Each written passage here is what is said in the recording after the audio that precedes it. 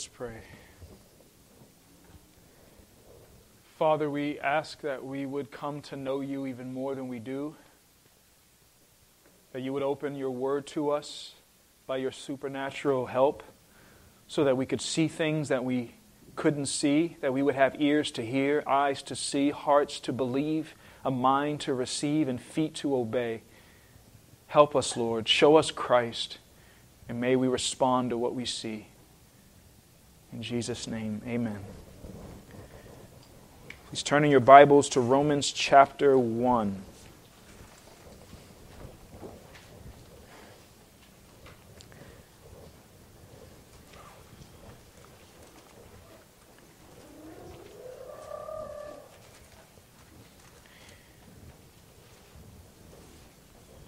Once again, we're going to read through verse 7, but we'll be focusing on verses 3 and 4. Paul, a slave of Christ Jesus, called to be an apostle, set apart for the gospel of God, which he promised beforehand through his prophets in the Holy Scriptures concerning his Son, who was descended from David according to the flesh, and was declared to be the Son of God in power, according to the Spirit of holiness, by his resurrection from the dead, Jesus Christ our Lord, through whom we have received grace and apostleship to bring about the obedience of faith among all the nations, including you, who are called to belong to Jesus Christ. To all those in Rome who are loved by God and called to be saints, grace to you and peace from God our Father and the Lord Jesus Christ. Concerning his Son, who was descended from David according to the flesh, and was declared to be the Son of God in power, according to the Spirit of holiness, by his resurrection from the dead, Jesus Christ our Lord. Jesus said in Matthew 16, "Who do people say that the Son of Man is?" Or the King James Version, "Who do men say that I am?" They said, "Some say John the Baptist, others say Elijah, and others Jeremiah or one of the prophets." He said to them, "But who do you say that I am?" How would you answer this question? Who do you say that Jesus is? That's what this sermon is about. I've called it Jesus Christ, the Son of David and the Son of God. This is no light matter. Answering this question is important. Why? Why does it matter how we answer the question of who Jesus is? What does the Scripture say in this very chapter? That the gospel is the power of God unto salvation for everyone who believes, Jew first, also the Greek. There's no other way to be saved except through the gospel. There is no other name under heaven by which men must be saved apart from the name of Jesus Christ. Faith comes by hearing, and hearing by the word of who? Christ, the word of God. Jesus said, "Unless you believe that I am He, what will happen to you? You will die. Yeah, you'll perish. You will die in your sins." 1 Corinthians 15:1, Paul says, "Now I would remind you, brothers, of the gospel I preached to you, which you received, in which you stand, and by which you are being saved, if you hold fast to the word I preached to you, unless you believed in vain." What am I saying here? The gospel is all about Jesus. We talked about that last time. And if the gospel is the only way for you to be saved, and the gospel is all about Christ, and if you have the wrong Christ, then you don't have the gospel. And if you don't have the gospel, then you don't have salvation. And if you don't have salvation, then you will perish. You see why it's important? Paul said in Galatians 1:6, "I am astonished that you are so quickly deserting Him who called you in the grace of Christ and are turning to a different gospel." There are other gospels out there. Have you heard them? Maybe you at one time believed a different gospel. Not that there is another one, not really, but there are some who trouble you and want to distort the gospel of Christ. That's happening to this day, at this very hour, all over this city. The gospel of Christ is being distorted. But even if we or an angel from heaven should preach to you a gospel contrary to the one we preach to you, let him be accursed. Let him be condemned. Let him go to hell. As we have said before, so now I say again, if anyone is preaching to you a gospel contrary, different to the one you received, let him be accursed. And if you don't obey the gospel, 2 Thessalonians 1:6 says, since indeed God considers it just to repay with affliction those who afflict you, and to grant relief to you who are afflicted as well as to us, when the Lord Jesus is revealed from heaven with his mighty angels in flaming fire, inflicting vengeance on those who do not know God and on those who do not obey the gospel of our Lord Jesus. They will suffer the punishment of eternal destruction away from the presence of the Lord and from the glory of his might. The gospel is the only way to be saved. The gospel is all about Christ. And if you don't have the right Christ, then you don't have the right gospel. And if you don't have the right gospel, you don't have salvation. Do you have the right one? Do you have the biblical one? Is it possible that you think you know who he is, but you're mistaken? Is it possible that you have ideas about Jesus, thoughts about Jesus, even opinions about Jesus, and yet they're wrong? They're not based upon Scripture. Do you know who Jesus is? Paul, in just a few verses, just 2 verses, he presents the true Christ to the Romans. He explains who Jesus of Nazareth is. He explains who the Son of God is. He explains who the Christ is. And then he even calls us to respond to it in 2 verses. We see the humanity of Jesus. You see that there. Who descended from David according to the flesh. We see the divinity, the deity of Christ, the Son of God in power according to the Spirit of holiness. And we see that he is both God and man in the title Christ, the Messiah, the chosen one. This is a truly amazing 2 verses, so let's dive in. Verse 3, concerning his Son, who was descended from David according to the flesh. So what does this tell us right at the front? I mean, what are we immediately confronted with by this verse? God did not choose a man or an angel to be his chosen one. He did it himself. Where do I get that from? Descended from David according to the flesh. Remember, concerning his Son. So this is the Son of God who descended from David according to the flesh. Now, does God have flesh? Does God descend from anyone or anything? He is the origin, the source of all. God doesn't descend. Only human beings descend from ancestors. This verse is telling us plainly that God chose to become a man. Think about how God has done things in the past. God chose Abel. God chose Seth. God chose Noah. The children heard about that this morning. When God wanted a father of the faith, he chose Abraham. He didn't send an angel. He didn't create a man like Adam, fully grown, and say, okay, you're going to be this father of the faith. No, he chose Abraham. When God wanted a king, what did he do? He sent his prophet to the home of Jesse to select and anoint David. This is what God has done. He has chosen. And when you look in your Bible, you find the same thing. You see God choosing sinful men, sinful women to accomplish his tasks. You also see God choosing angels to accomplish his task all over the Bible. But when it came time for the Messiah to come, God did not do that. He did not choose a prophet. He didn't choose a priest. He didn't choose a king. He didn't choose an angel or an archangel. No cherubim or seraphim would do. What did he do? Well, again, we see it right here. God chose to become man, to be the Messiah himself. As Piper said it, God did not choose a man to make him his son. He chose to make his eternal one and only Son a man. Why? Why didn't God just choose a David or choose a Noah or choose an Abraham or someone else. Remember what it says in Isaiah 59? This is verse 15 through 17. Truth is lacking, and he who departs from evil makes himself a prey. The Lord saw it, and it displeased him that there was no justice. He saw, get this, that there was no man, and wondered that there was no one to intercede.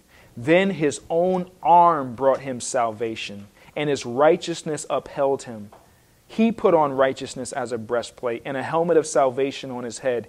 He put on garments of vengeance for clothing, and wrapped himself in zeal as a cloak. This is what God did. God looked around. There was no man to intercede. There was no one to save. There was no one to fix the problem. So what does God do? His own arm brings him salvation. He clothes himself. He drapes himself with the garments, with the righteous robes. He solves the issue himself. Many kings and rulers throughout history would sit back on their throne, and what would they do? They'd send their armies to go fight their battles while they sat comfortably in the palace. But that's not what Christ did. God got off of the throne, and as we sang, entered into darkness, came into this world with flesh. He didn't send the cavalry. He became a man and went to Calvary. The Son was descended from David, which means he became a man. But the question is why? Why does God take on flesh? And what does this have to do with David? Because the prophets foretold that the Messiah, the Christ, was going to come through the line of David. And who was David? Well, David and Goliath, right? He's the king, the greatest king that Israel has ever known. I think Josiah is neck and neck with him, but you get the point. David was the man. He was a man after God's own heart. He was anointed to be king. God loved him. He loved God. He ruled righteously. He ruled with mercy. He was amazing. Not perfect, but God chose him to be the one who his Son would come through. Jesus is said to have come from that royal lineage. That's what Paul is saying here.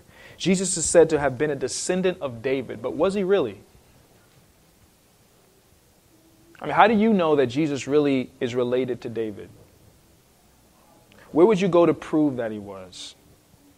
Because if Jesus is not from the line of David, then he is disqualified from being the Messiah. This is extremely important. Where do I get this from? Well, a few verses out of the dozens and dozens of prophecies directly connecting the Messiah to David. Here are three. Psalm 89, 3, you have said, I have made a covenant with my chosen one. I have sworn to David, my servant, I will establish your offspring forever and build your throne for all generations. Psalm 132:11, the Lord swore to David a sure oath from which he will not turn back. One of the sons of your body I will set on your throne. In Jeremiah 33:17, for thus says the Lord, David shall never lack a man to sit on the throne of the house of Israel.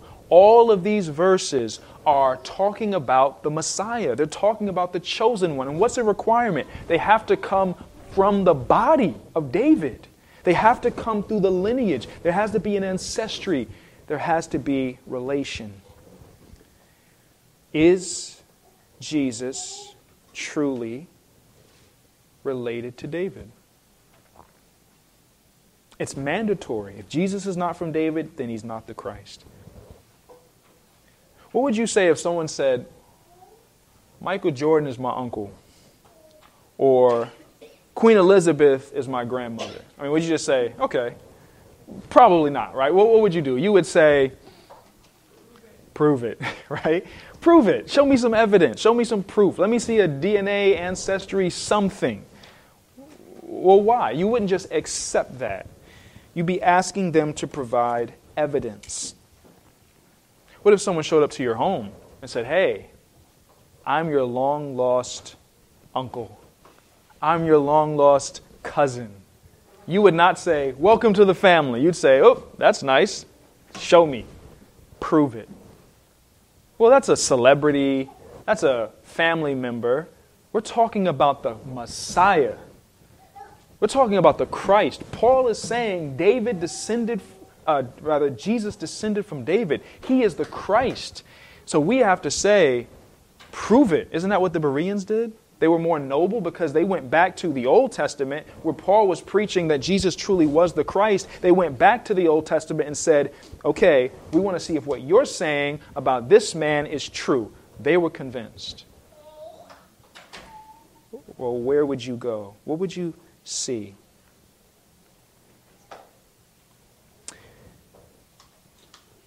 How many of you have ever read the Old Testament? Now, if you're anything like me, or like most Christians, you start, right? Beginning of the year, Genesis. Boom, you're going good. Genesis is good. Exodus, okay, we're good, right? What's the next? Genesis, Leviticus. Numbers. And you start to slow down some, maybe.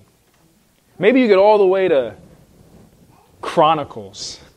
But something about the names, something about the genealogies, it's just not as exciting as David and Goliath, right? It's just not as exciting as rocks falling from the heavens and God speaking. And there's something about the genealogy that just feels very robotic or just uninteresting. But, brothers and sisters, those passages, while you may groan to read them and they may not bring about the most excitement, are absolutely critical and essential. The Spirit of God includes them because that is how we find out who is truly the Christ, through the genealogies. And when you look in the New Testament, Matthew, how does he start? Here's how it starts. Matthew 1:1.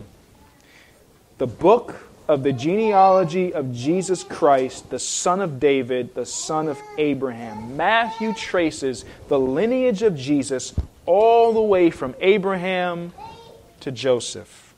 Not Joseph in Egypt, Joseph and Mary. That Joseph. Now, why do you think that Matthew did that? Why would he start with the genealogy? Because Matthew, his target audience were Jews. And you wouldn't even dare to begin to talk about any of the claims of Christ being Messiah without first establishing he's connected to David. You have to start there in order to be able to go any further. That's what he does. You get to verse 15. Eliud, the father of Eleazar, and Eleazar, the father of Matthan, and Matthan, the father of Jacob, and Jacob, the father of Joseph. And notice how the language changes. Jacob, the father of Joseph. So if you didn't know what Joseph's father's name was, it was Jacob. The husband of Mary, of whom Jesus was born, who was called Christ. Now that's different, right? We've been getting the father of, the father of, the father of. But when you get to Jesus, it's Joseph, the husband of Mary, of whom Jesus was born, who was called Christ. Was Joseph actually the father of Jesus? No, right? Did the genes that were in Joseph pass to Jesus? No, we know that for a fact. So here's the problem. How can he claim to be David's son? How could he claim the lineage of David if Joseph is related to David, but Joseph is not actually his father? See, we got a problem. We got a problem that has to be solved here. The anti-Christian organization entitled Jews for Judaism, you've heard of Jews for Jesus, well, they got Jews for Judaism. They've come up with a number of videos, articles, and books of why Jesus is not the Messiah. And guess what their number one reason is? I quote, Reason 1, the Messiah must be from the tribe of Judah and a descendant of King David. Jesus did not qualify. The Messiah must be a member of the tribe of Judah, a direct descendant of King David. Genealogy in the Bible is only passed down from father to son. That's in Numbers 1 through 18. There is no evidence that Jesus really had this pedigree, and the Christian Bible actually claims that he did not have a birth father from the tribe of Judah descending from King David and King Solomon, because Joseph was not his actual father. In one sense, we have to say, yeah, that's right. Joseph was not his real father. And if the lineage of David comes from the father, and it does, and Joseph is not really Jesus' father, and he's not, then how is Jesus truly the Christ?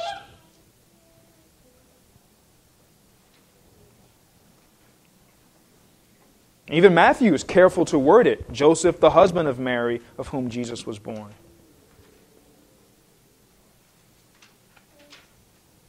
Matthew records the ancestry of Joseph as the father of Jesus in an adoptive way. Not his physical father, but adopted. Does that count? I mean, is that acceptable? The question you have to ask is, does the Bible say so? Can we think of any examples of where that type of thing has happened and it has been counted? I got one for you. How about the 12 tribes of Israel, for example?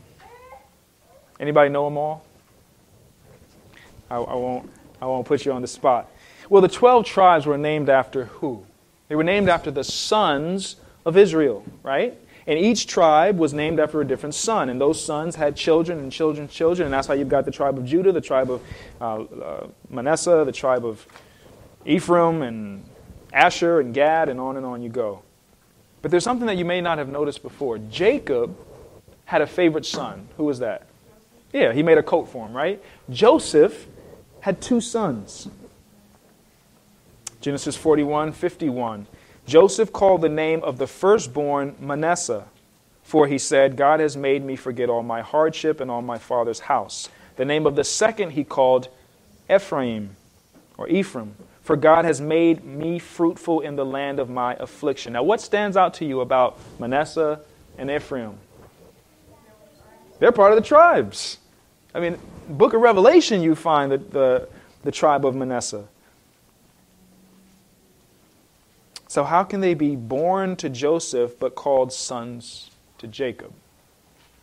Genesis 48:5.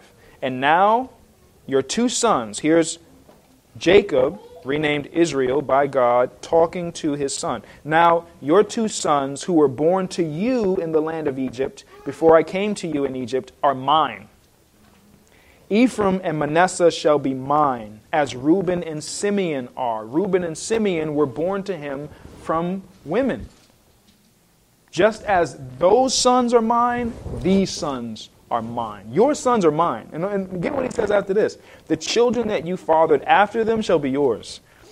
They shall be called by the name of their brothers in their inheritance.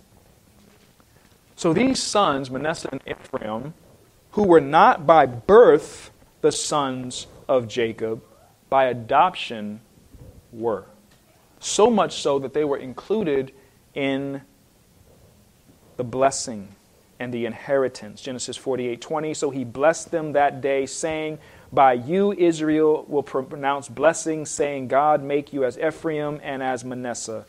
Then he put Ephraim before Manasseh. This is the exact same thing that we see Joseph and Jesus. There's adoption being taken in, and it's counted as though that child came from the loins of the father. It's in the very tribes. So we have warrant. Through Joseph, Jesus, through adoption, is connected to David. But there's more. We get another genealogy in the New Testament. What book? What gospel? It's not Matthew. You got, what, 3 other options? It's Luke. Yeah, Luke. Here's what Luke says. Luke 3:23. Jesus, when he began his ministry, was about 30 years of age, being the son, as was supposed, of Joseph, the son of Heli. Wait a minute. Pop quiz, what was Joseph's father's name? Joseph's father's name was Jacob. So who's this Heli? Who's that? Does he have 2 fathers? What does this mean? Explain in a second. The son of Mathat, the son of Levi, the son of Melchi, the son of Jannai, the son of Joseph. So Jesus, as was supposed to be the son of Joseph, who was the son of Heli. And Luke takes his genealogy beyond Abraham. He goes all the way back to Adam. Luke 3:34, the son of Jacob, the son of Isaac, the son of Abraham, the son of Terah, the son of Nahor, the son of Serug, the son of Reu, on, the son of Methuselah, the son of Enoch, the son of Jared, the son of Mahalalel, the son of Canaan, the son of Enos, the son of Seth, the son of Adam, the son of God. Luke shows the genealogy of Mary. Matthew shows the genealogy of Joseph. Luke shows the genealogy of Mary. Heli was Mary's father. Heli was the father-in-law of Joseph. So here was what we have. We have a ironclad claim to messiahship. How? First, through the lineage through not only David, but Solomon, Jesus has the claim to the royal throne. Naturally, because Jesus was born of Mary, he was put there by the Holy Spirit in the womb of Mary. He was truly born, had her blood in his veins. She comes from the line of David through his son Nathan. Luke 3:31, the son of Mela, the son of Menna, the son of Mattha, the son of Nathan, the son of David. Joseph comes through the line of Solomon. Mary comes through the line of Nathan, both of them through the line of David. Here is Christ, proven, ironclad, without any debate. Jesus has the right to be called the Son of David. And he had to be adopted. He couldn't come through a natural father. Why? Two reasons. One, not only would he have gotten Joseph's eye color and hair color and maybe size, facial features, but what else is passed from father to son according to Romans chapter 5? Sin. Sin, the nature of sin. Jesus could not have taken the nature of sin. Romans 5:12. Therefore, just as sin came into the world through one man, and death through sin, and so death spread to all men because all sinned. Adam, as our federal head, passes the nature of sin down to every child who is born of man. Sons of Adam, C.S. Lewis would say. But Jesus was not born of man. Secondly, what was the prophecy in Genesis 3:15? The seed of the man? The woman. Biology question. Do women have seeds? Nope. Children, time will come when your parents will explain that. Women don't have seeds. Women have eggs. So how is it possible for the seed of the woman to be the one to crush the head? That means even back in Genesis, the prophecy was saying the Messiah was going to come through a supernatural birth. He wasn't going to have a natural father. He was going to have a supernatural father. He was going to come through a woman, but not from a man. It was necessary that Jesus was adopted. So, we can conclude that Jesus is both the creator of David and the son of David. As he himself said in Revelation 22:16, I, Jesus, have sent my angel to testify to you about these things for the churches. I am the root and the descendant of David, the bright morning star. I'm the origin of David. I made him, and I'm his descendant, his son and his Lord. But so what? I mean, if all we're saying is that Jesus was related to David, so are a lot of people. I mean, to be frank, if all it takes to be the Messiah is that you were related to David, Mary's father and Joseph's father could have signed up and said, hey, I'm Messiah too. There has to be more. This is essential, but it's not isolated. There's more that has to come to play in order for Jesus to be able to truly be Christ, the Son of David. He had to fulfill prophecy regarding the Messiah. The one who was foretold to come had to do much more than just be born, just be related to David. He had to accomplish much more than just having the right ancestors. 2 Samuel 7:11. Here is the the promise to David, from the time that I appointed judges over my people Israel, I will give you rest from all your enemies. Moreover, the Lord declares to you that the Lord will make you a house. When your days are fulfilled and you lie down with your fathers, I will raise up your offspring after you, who shall come from your body, and I will establish his kingdom. He shall build a house for my name, and I will establish the throne of his kingdom forever. The one that's coming has to be from the body, but he's going to do things that no mere man can do. He's going to rule over a kingdom, how long? Forever. Whoever this Messiah is has to be able not only to say, I'm related to David, but I have the ability to reign forever.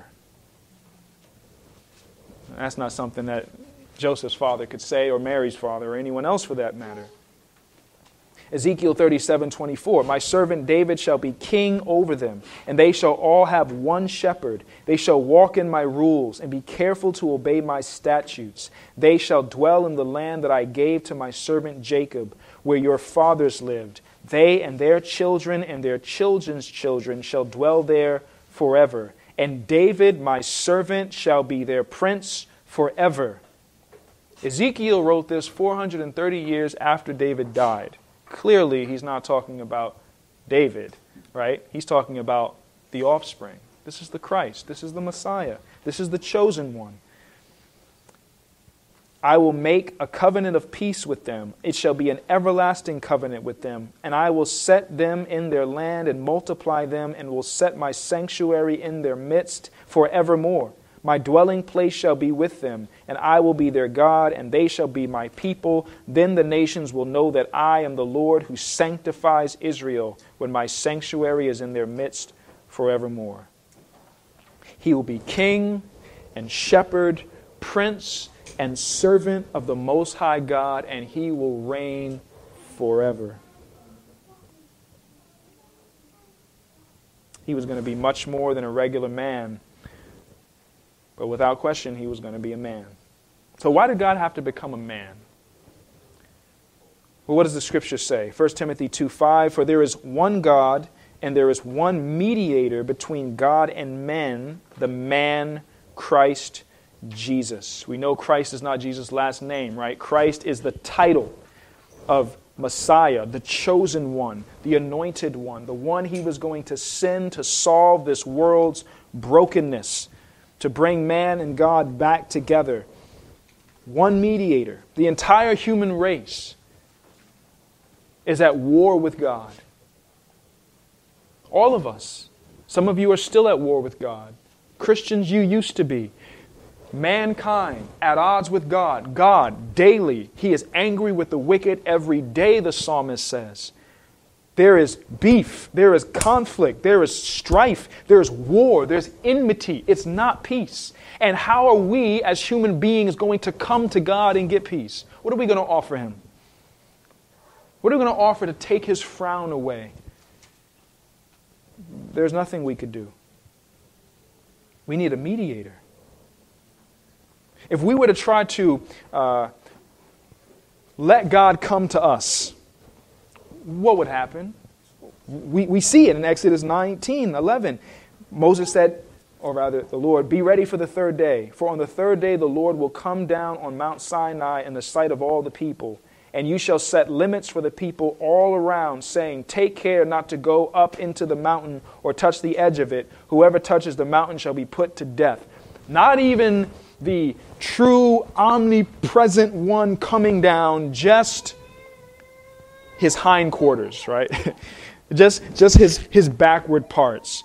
Have you ever sprayed on cologne and then you walk out of the room and then someone walks in, it's like, oh, it smells like cologne. It's not the actual cologne, it's just like the aroma after effect. That's what we're talking about. That is enough to descend upon the mountain, and God is so holy, he said, tell everyone to stay back, because if they even touch the mountain, they are to die. That's what would happen if God came to us in our sinful state. And can you go to God? Can you approach God? The Bible says that God dwells in unapproachable light. The Bible says in Psalm 76, but you You are to be feared. Who can stand before you when your anger is roused? We can't stand before God, and if God comes to us in our sinful state, we will be consumed. It's a fearful thing to fall into the hands of the living God. An unquenchable fire. So what do we need? What do you need? You need a mediator. You need someone who can grab the hand of the Lord and grab the hand of you and bring the two together in peace. And you see the outstretched arms of our Lord on the cross. And that's exactly what he was doing there. There was only one man, one time a year, who was allowed to enter into the presence of God, and that was the high priest. And if he wasn't thinking right or acting right or he did anything wrong, they used to tie a rope around his leg and have bells on him in case God killed him. And they drag him out of there because they weren't going to go in there and get him. To approach God was a terrifying thing. So what does God do? He becomes man. He sends his Son to take on flesh to be our mediator so that you can come to the God who made you without being consumed, so that God can commune with you without you being destroyed. He had to come in flesh. No angel could accomplish that. Angels, on the last day, what's going to happen to them? The fallen angels, they will be thrown into the lake of fire along with death and hell itself. No man could accomplish that. The high priest himself had to make offerings for his own sins. No, we needed someone who was truly man, but was much more. We needed the God-man. As Anselm put it, why did God become man? Because man owed the debt, but only God could pay it. And so, to be able both to pay the debt and to be the owner of the debt, God had to become man. What was that debt? What was Adam told?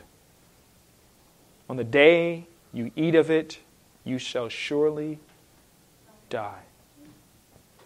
What is said in Ezekiel 18? All souls are mine, says the Lord, and the soul who sins shall die. The wages of sin is death. What's the debt you owe to God? Death. And not just eyes closed having a funeral. Eternal death. Eternal destruction. That is what is owed, and that is more than you or I could ever pay.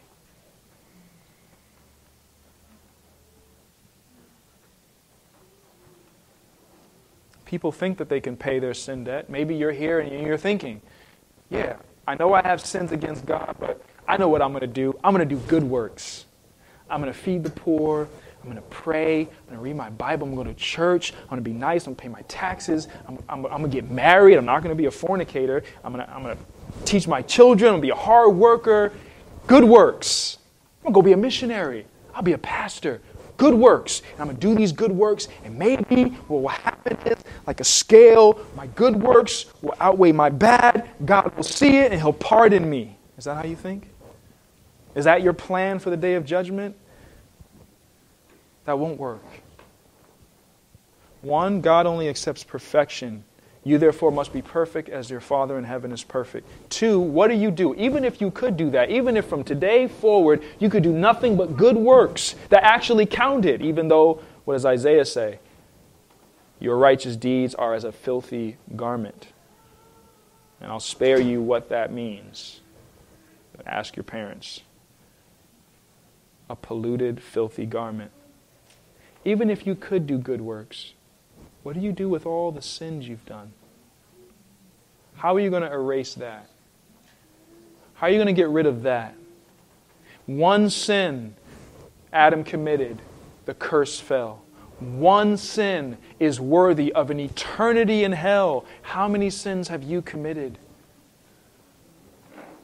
How many eternities in hell do you have waiting for you by trying to pay your own debt? You see, you cannot erase the wrath and you cannot earn righteousness because you're not perfect. You need a mediator. You need someone who can obey on your behalf and suffer in your place. This is why Jesus came in the flesh. This is why the Son was descended from David. He took on flesh. He had to. Why? Well, what does the Bible say? Always the question. Leviticus 17:11, for the life of the flesh is in the blood, and I have given it for you on the altar to make atonement for your souls, for it is the blood that makes atonement by the life. It takes blood to atone for sin. What does Hebrews 9:19 say? Indeed, under the law, almost everything is purified with blood, and without the shedding of blood, there is no forgiveness of sins. Death is the debt, blood is the payment for sin, but your blood won't pay for your sins. That's why hell is eternal, because it takes an eternity to pay what you owe. You'll never pay it off.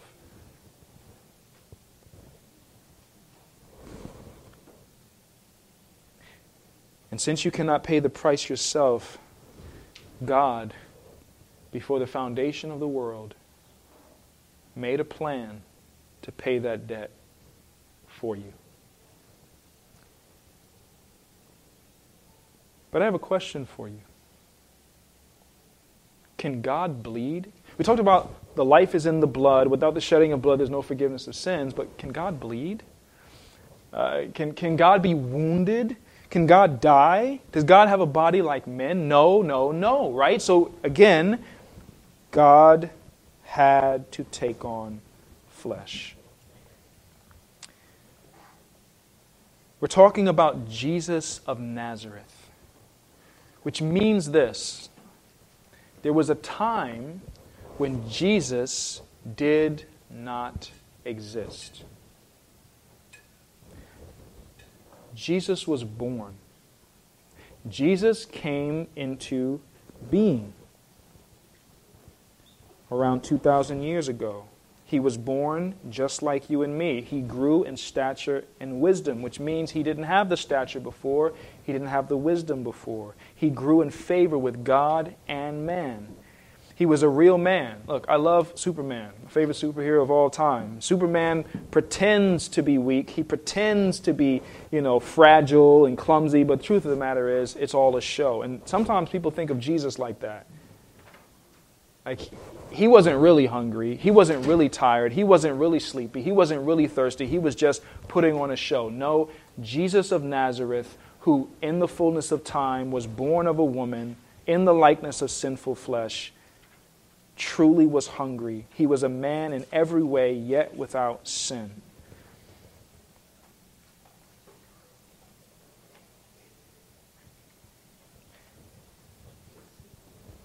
Jesus, the man, had a beginning, but the Son did not have a beginning.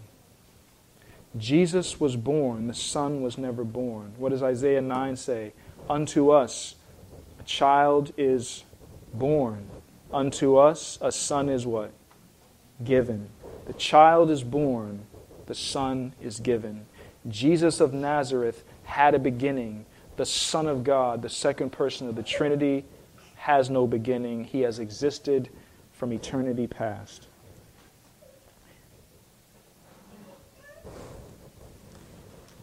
Think about that. Second person of the Trinity enters this world, takes on human flesh to die for you, to obey for you. Do you struggle with pride? Of course you do. We all do. Here's a help.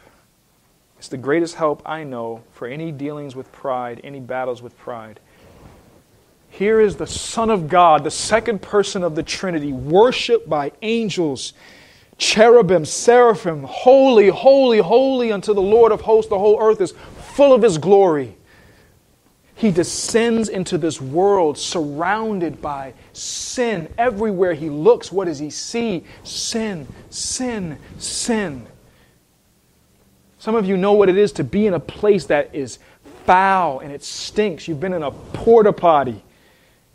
Imagine if that's where you had to live.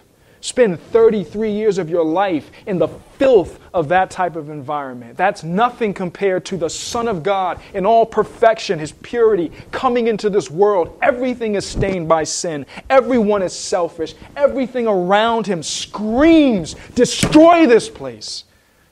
He comes into this world humbly. Look at His life. Born of a virgin, around animals. He grew up poor, owned nothing. He didn't even have a place to lay His head. He washed His feet. Behold Him. Who are we to think that's beneath me? How dare somebody talk to me this way when the Son of God comes into this world, takes on flesh, surrounded by the most filthy, evil, wickedness all around, and He doesn't come in here with gloves. He touches people. Like our brother KC said, he walks up to the blind man, he puts his hand on him. Here's a leper. He touches the leper. He sits with the tax collector. He looks in the face of people who were ignored. He loved people.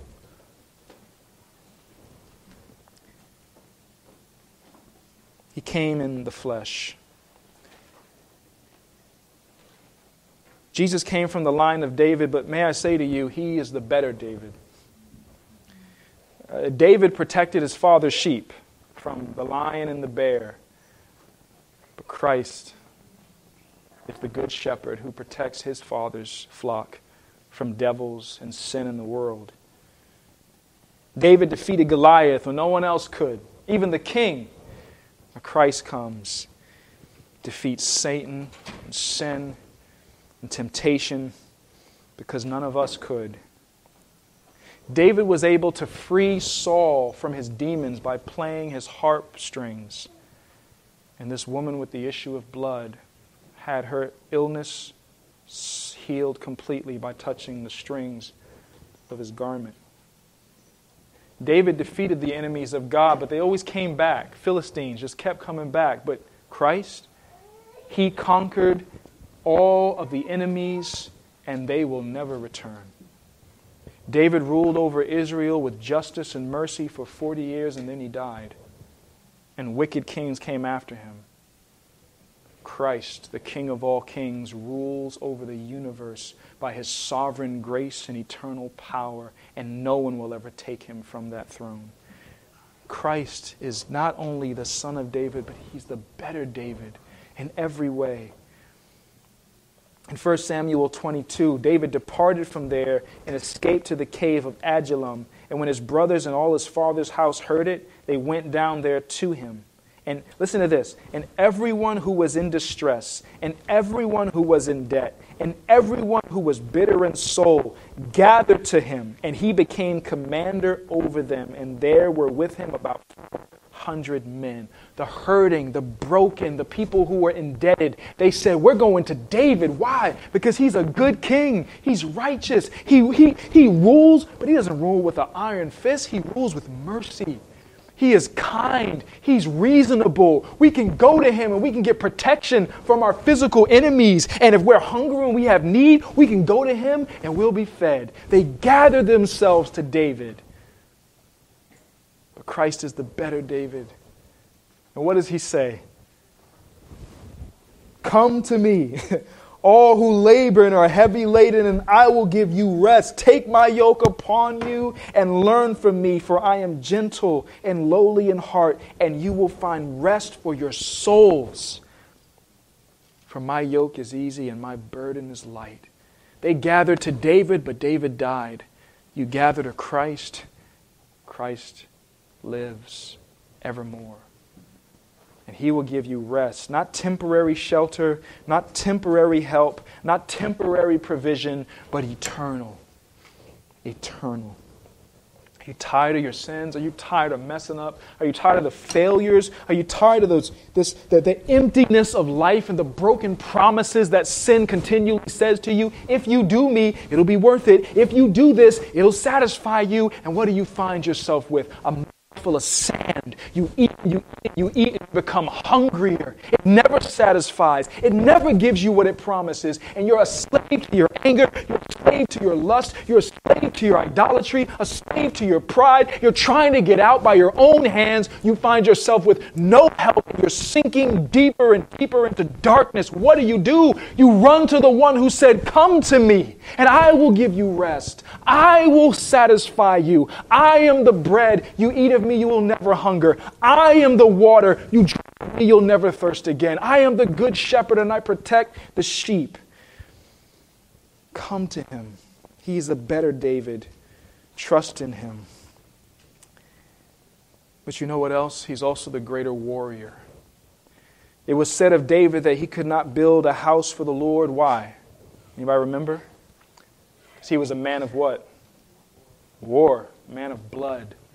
He wanted to build a temple for the Lord. He said, no, you're not going to do it. Your son's going to do it. You got blood on your hands, boy. Like, Lord, didn't you send me in the battle to do it? Hey, be what it is. Amen. Well, what of the son of David? He is the temple. He said, destroy this temple, and I will raise it up again. He is the temple. He is the showbread. He is the lampstand and the light on it. He is the altar of incense and the prayers that continually go up. He is the Holy of Holies. He is the Ark of the Covenant. He is the temple itself. But not only that, he is the greater warrior. What does it say in Revelation 19? As for being a man of blood, Revelation 19:11, this is for you if you don't know him. If you're here, I'm not talking about if people think you know him, if you have a claim to it. No. If you don't know him, if you have doubts about the day of judgment, if you died today, would you go to be with him? Listen, as for being a man of blood, then I saw heaven opened, and behold, a white horse. The one sitting on it is called Faithful and True, and in righteousness he judges and makes war. His eyes are like a flame of fire, and on his head are many crowns, and he has a name written that no one knows but himself. He is clothed in a robe dipped in what? Blood. And the name by which he is called is the Word of God. And the armies of heaven, arrayed in fine linen, white and pure, were following him on white horses. From his mouth comes a sharp sword with which to strike down the nations, and he will rule them with a rod of iron. He will tread the winepress of the fury of the wrath of God, the Almighty. On his robe and on his thigh he has a name written, King of Kings and Lord of Lords. Not only is he the temple, but he is a man of blood in many ways. In fact, his robes are stained with the blood of his enemies. Will any of that blood on his robe be yours? See, now is the time where the Son of David offers peace. Now is the time where the Son of David offers mercy. Now is the time where the Son of David says, come to me, and I'll give you rest. But if you wait, if you delay, then the time is coming when the Son of David will come with his armies, and he will tread, stomp, crush his enemies like grapes in a winepress. And you don't want to be on that side of the war. Do you know him? Do you know the Christ? Do you know the Son? Do you know Jesus? Today he offers you forgiveness and mercy. Well, I suppose we will pick this up next time regarding how he was declared to be the Son of God in power. Today I just want you to meditate on the humanity of Christ and what that means. Let me read something to you from Desiring God, which was extremely helpful regarding his humanity. Because Jesus is man, he has experienced the same things that we do. Because he is man, he can identify with us more intimately. Because he is man, he can come to our aid as our sympathetic high priest when we reach the limits of our human weaknesses. That's good. You are struggling, you're tired. Jesus knows what it was to be tired. See, God never sleeps or slumbers. But because the Son of God took on flesh, he knows what it is to be tired. He knows what it is to be overworked. He knows what it is for people to be demanding of Him. Think of the crowds, and they all wanted His time. They all needed something from Him. You can go to Him with your exhaustion. You can go to Him with your tiredness. You can go to Him with your schedule. He knows. He's a sympathetic high priest. He knows what it is to be tempted. God doesn't know what it is to be tempted. Who can tempt God? But God became man so that He could enter into our world and know and be sympathetic. He knows what it is to be tempted. He knows what it is to be hungry. He knows what it is to be thirsty. He knows what it is to be betrayed, to be mocked, to be laughed at, to be persecuted, to be ridiculed. You can take Him your pain. You can take Him your suffering. Singles. He knows what it is to be single when others are married. He knows what it is to be childless when others are playing with theirs. He is able to enter into your pain. He knows. Brothers and sisters, He knows. And if you're lost here, you can go to Him. Where are you going to find a Savior better than this? He knows. Because He is man, we can relate to Him. He is not far off and uninvolved. Because He is man, we cannot complain that God does not know what we are going through. He experienced it firsthand. God does know what you're going through. Jesus wept. He wept for the lost. He wept for the brokenness of this world. He grew angry when He saw the hardness of hearts.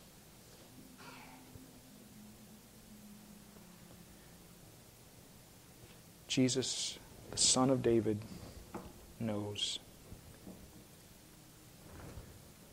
If you haven't called upon Him, there were two blind men. Everyone else could see. These two blind men couldn't. But they were the only ones who saw Son of David. Son of David, have mercy upon us. Do not pass us by. Son of David, have mercy. They couldn't see with the physical eyes, but they saw in Him the Son of David.